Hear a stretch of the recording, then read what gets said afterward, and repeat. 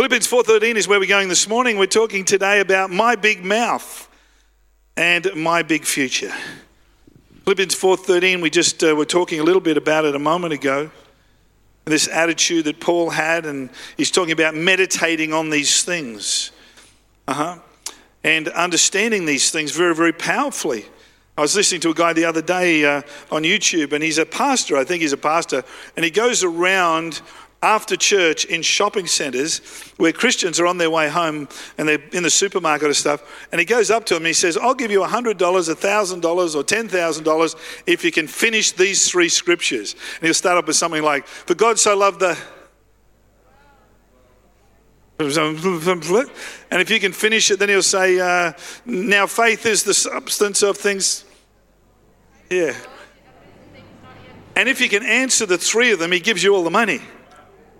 But so far, he hasn't found anybody that can answer all the 3 questions. So how important it is to know our word. How important it is that we be people who know our word, not based upon wanting money, but gee, you could do a lot if you had some money. You could give it to someone, couldn't you? Bless them at the supermarket and stuff like that. Someone said to me the other day, I don't need to talk about, I've got as much as I need money. I said, well, you always need, as a Christian, enough money to live on and enough money to give away.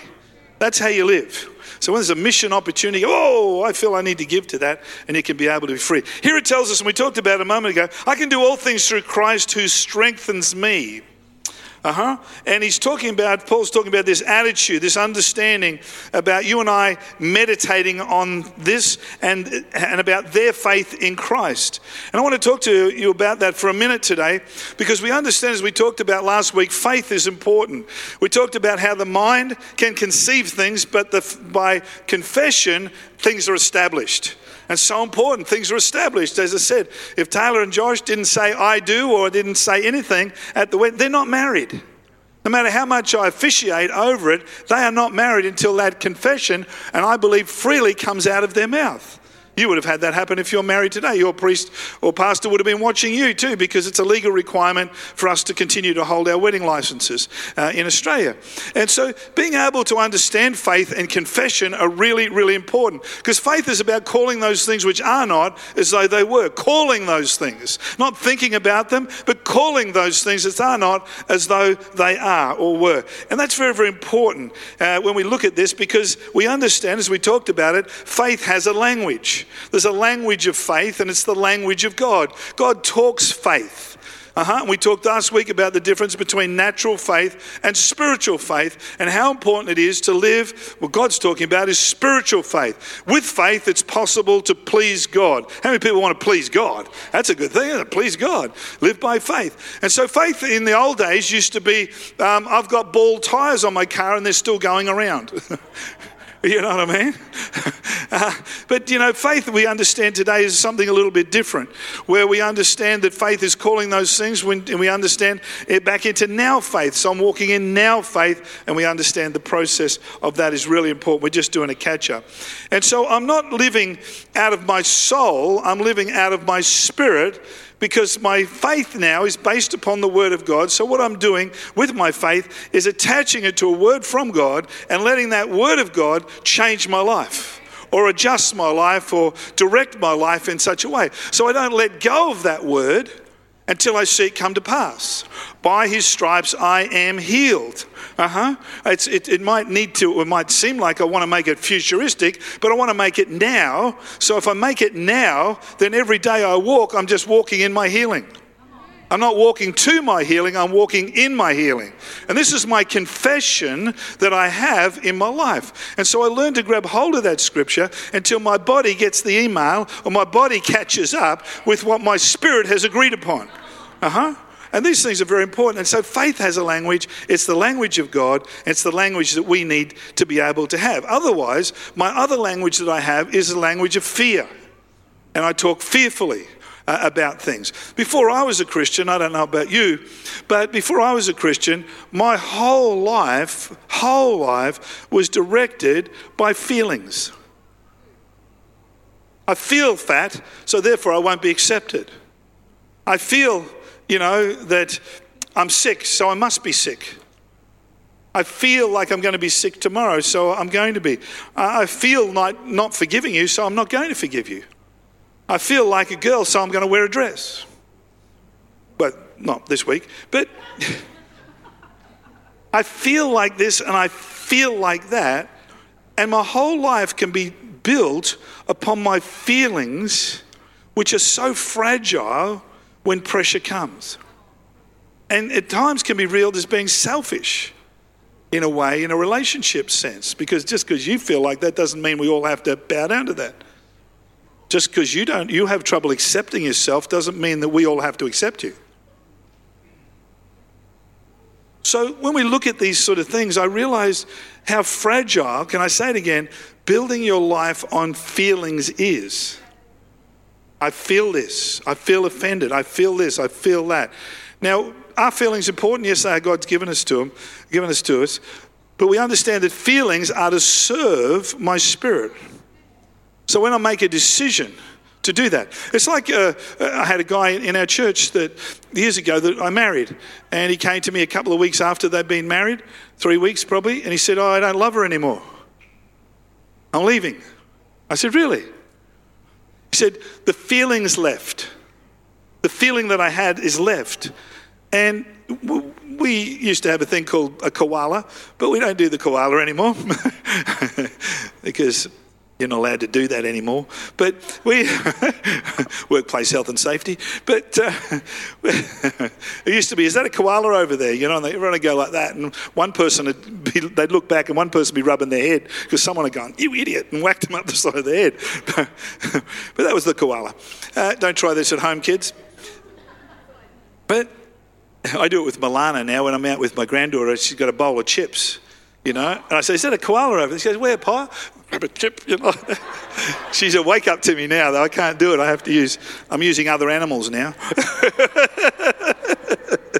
I've stepped it up. But how many people know that it's a commitment? Love follows a commitment. See, what happens when love leaves, when they say, oh, love is leaving, I feel that love is leaving, so I'm leaving. Where you base commitment comes out of your character. Where your character says, I'm committed. I said, say to me, I am committed to her. I'm committed to her. No, say it again like you mean it. I'm committed to her. I said, say it again. So I went through it a few times. I'm committed to her. And I said, when you get that commitment right, love will follow. He came to me about 3 days later and he goes, we are so in love. He said, it works, you know, this stuff works. I said, of course it works. And so it is out of our character, out of our spirit-ledness, we have the backing of God according to his word, because his word's yes and amen. And the more we know about his word, the more I can open my mouth to confess his word and have a bigger life. Big mouth, big life. To be able to confess. A lot of people are this, or just think it, and there's no conceiving taking place. There's no conception where, you know, what do you call that? No one's getting pregnant. Too much contraception. We've got to get, you know, the word the Bible says is the sperm, the seed that goes into us, that grows inside of us. And so we should have this word growing inside of us by faith that we're watering every day with our faith confession. I think this is probably a bit too deep for you, but we're getting there. But how many people know that I don't want to base my life on my feelings? In fact, in men's uni, they say the greatest thing that a man has to do, the greatest obstacle any man has to do is overcome his own feelings. And let his feelings serve God, not serve himself. And how important that actually is. And so I love that sort of talk, don't you? In Matthew 12, it tells us this. Let's take a left turn. It's okay to read the Bible in church? Good. Matthew 12 is where we're going. I hear pages turning. Remember to bring your Bible to church. Don't worry about that phone thing. Bring your Bible. 12:34 tells us this.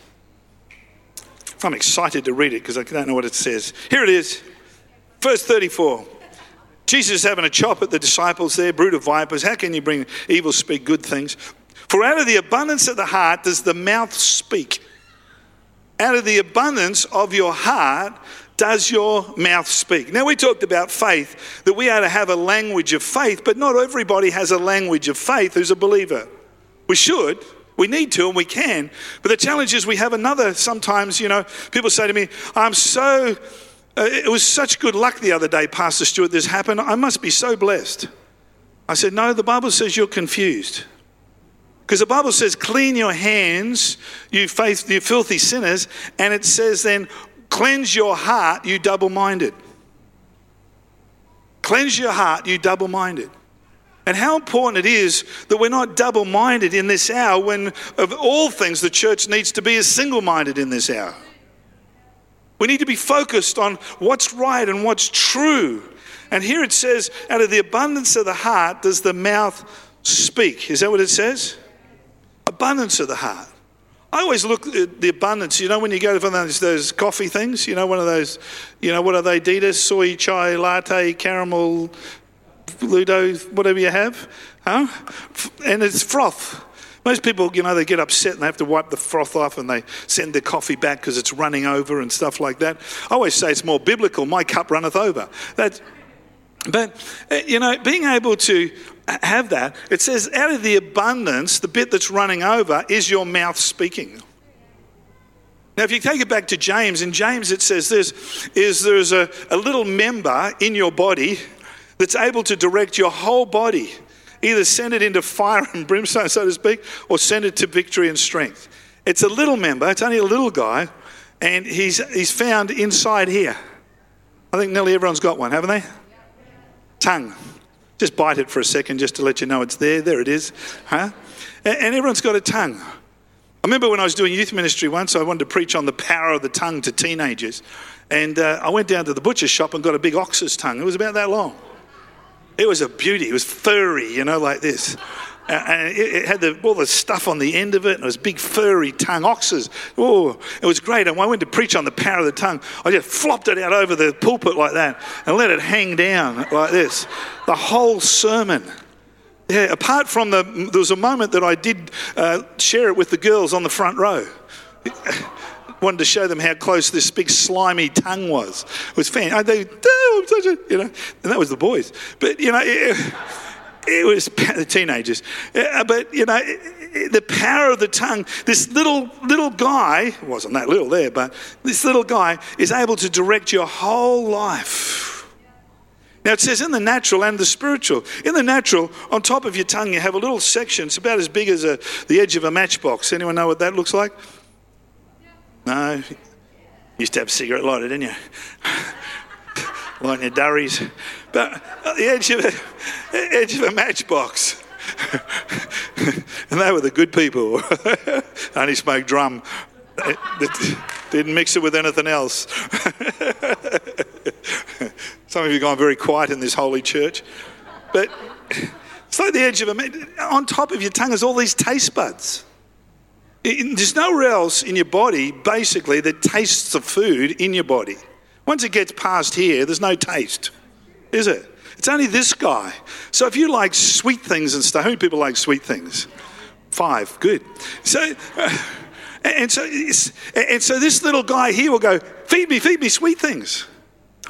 Or if you like savoury things, more so he'll have savoury. If you like salty things, your tongue will dictate the natural course of your life if you let it.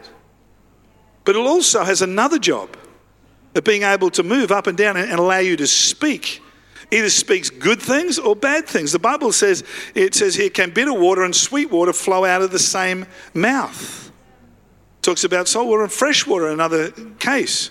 And I believe in the early days when we first came here and we wanted to re-envision fresh water, felt God put it on our heart to do that, 16 years ago probably, with Freshwater Christian College, I think it was, or something like that. And this was this was Cairns Family Church or something like that. Assemblies of God Family Church or something like that. I felt God said, just give us one name for the whole thing, one name.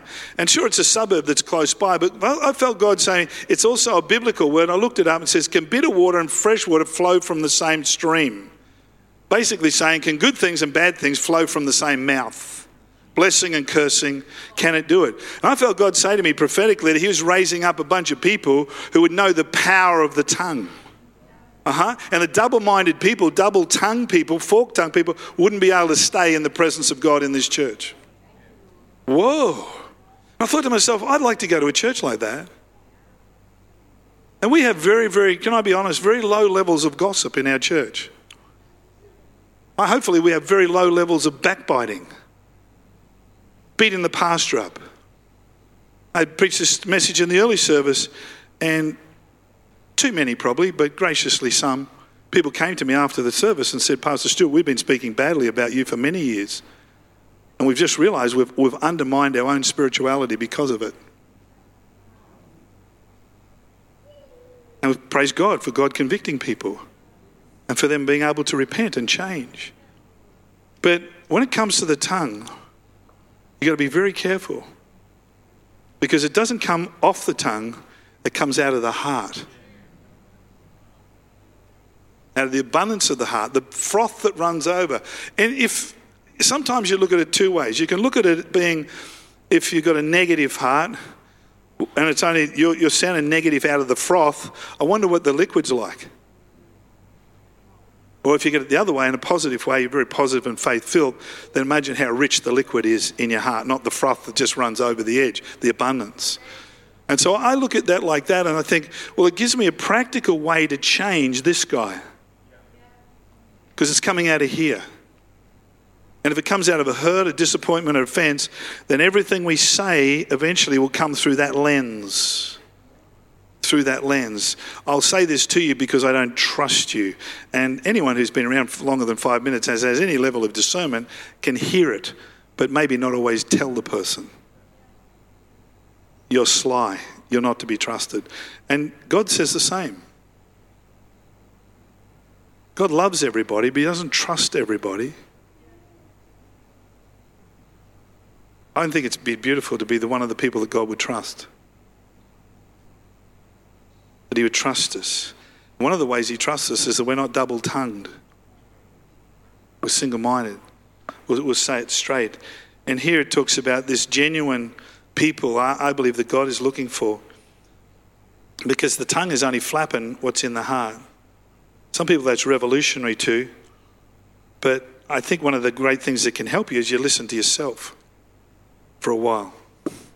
Just listen to yourself talk every so often and start thinking, what am I talking like? And over in Philippians 2:20, I talked about the other Sunday night, and Paul talked about this. He said, I'm looking for a guy,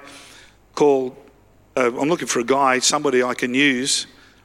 And he said, I cannot find anybody that is like me. One of the reasons why people like Paul is that Paul could be fully relied on. So it says about Paul, he's a person that could be fully relied on. And Paul said, I'm looking for somebody who's like me, who I can hand the ministry on to and be committed to this. Now, Paul's a tent maker. He's also in ministry. So he's a sort of a businessman come person that supports himself in ministry. And that's a very good thing to do, if you know what I mean. He's not being a burden to the churches in any way, shape or form. But also their conversation about him is Paul is incredibly reliable as a person. He identifies the breakdown of that character trait by looking for someone, and he said, I found Timothy, someone who sincerely cares. Who sincerely cares. He said, Timothy's the man you're looking for, and he can be trusted. And I think in this hour, God's looking for people who are sincere. That means genuine of heart. It means that when they ask or when they talk, they have no desire to get anything out of the conversation, just other than God would be honoured and glorified. Now that's a discipline. It's also a correction of your heart. It's a check of your heart to see, am I one of those people that are just manipulative in my conversations? And he said, and it's also, he cares. We have a saying that we use sometimes in the school. It is what you walk past, you tolerate. And, sometimes if you walk past a piece of paper, you tolerate it. You walk past some guys swearing, you tolerate it. You walk past something like that and you think, man, that post needs painting or something like that. If you just walk past it, you can tolerate it. rather than caring. And when it comes to church life, just in a simple way, and it's not having a chop at anybody because there's no need to, is, we all own these seats. If you have a guest or visitor, we've provided for them to sit and the air conditioning is purring away today. People's tithes and offerings are paid for that, for you to feel comfortable today. And I trust you feel comfortable and welcome. But it's ours, and we need to care about it. We need to care about people. I think it's one of the things that it's not so much what people say and where they come from in this hour. I think it's our desire to think about how we treat people in this hour. All sorts of people. How do we treat them? Like that. Well, is that just angry you, or is that passionate God? Is that faith talking, or is that fear talking? Is that you just being angry and manipulative and cranky pants, or is that you being led by the Spirit of God? And so it comes back to that level of care that God wants us to have, number one, for his church, the body of Christ, but for people. And a lot of stuff mixed up in that, isn't there? Have lunch with people, see people. I personally, and one of the things we have, I think it's the only rule we've got in Freshwater Church, is no one's allowed to eat alone. I personally hate people eating alone, unless you want to eat alone. I think it's important that we do that. My mum, when she was alive, in her town, she set up a whole thing was a lunch for people who eat alone. And so she set up this lunch in this hall. She organised the meat and everything like that and set it all up so that people come. I think she had about 40 or 40 people coming every week for lunch just to eat. And then people rose up and said, I'll donate this and I'll cook and I'll do this and I'll do the entertainment. And before long, Mum just went along and no one knew even who started it. Because she had a passion to not talk about the problem, but talk about the solution, because that's faith in action, isn't it? And we can use our tongue, I'm wrapping up, we can use our tongue for whinging, or we can use it to build our life. The Bible says that in women, it says in Proverbs, doesn't it? A woman can build her house up and she can tear it down with the same tongue. My uncle was a wonderful man, and he was an interesting character, and he lived on a big parcel of land in Geelong. He bought it all, and he had a passion because his daughter wanted to ride horses, so he bought big allotments of land, and she had horses and stuff like that, and they used to adjust other horses and stuff like that. Out of the abundance of his heart, his mouth spoke, got a contract, bought the land, built the house. He was an insurance salesman. So every day he had to go out and make money out of flapping his tongue. Didn't build houses, just flapped his tongue. The better he did it, the more money he made. But he wasn't going to speak negatively because that would tear his house down. That wouldn't feed his family. That wouldn't help his children. That wouldn't allow the goal of his life to see his daughter riding her horse around the paddock outside his house. They wouldn't do that. And today, as he bought a lot of the mountain, he sold it. Now they've got a whole suburb. He's passed away now, but they've got a whole suburb that used to be his backyard that he sold. He made a lot of money out of it and sold his business to his son. You can do a lot with your tongue, for good and for bad. And you can see God's intention here in Scripture today of what he intends your tongue to do. To love him, get close to him, be passionate about him, passionate about his word, and to walk by faith because it pleases him. It's another way to live, isn't it? I never knew that was possible because I was so motivated by living by my feelings. But I tell you what, my feelings have been left in the dust long ago because I found something so much more wonderful and greater. That's to have faith in God. Or in one translation it says, to have the faith of God. Wow.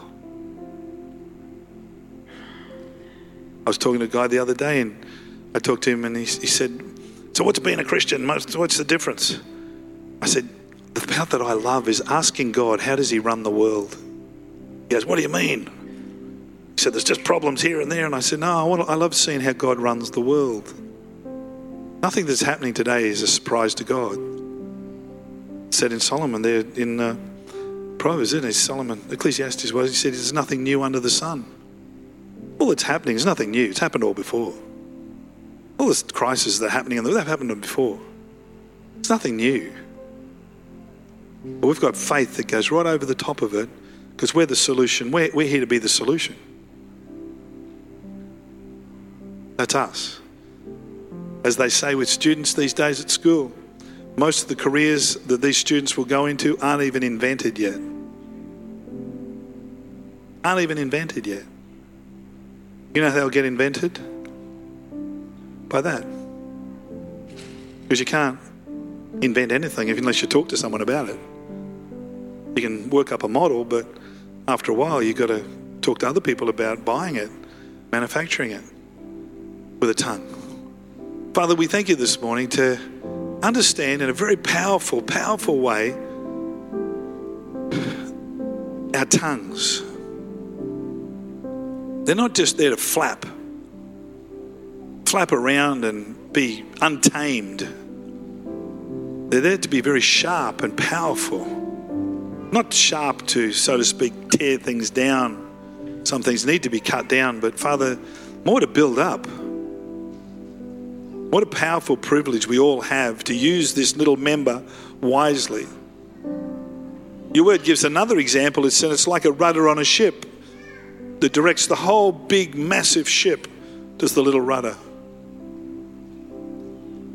We thank you, Father, today that we can repent of dead works, empty words, vain words.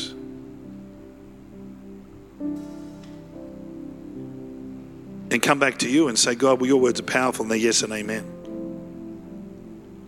So, Father, we thank you for your goodness and your grace and your mercy over our life, to cause us to understand the revelation of a word in season, out of season. A word can be powerful for people's lives. Help us, we pray, Father, not be snapping at each other and biting at each other. Let's be kind to each other as we check our hearts. In Jesus' name.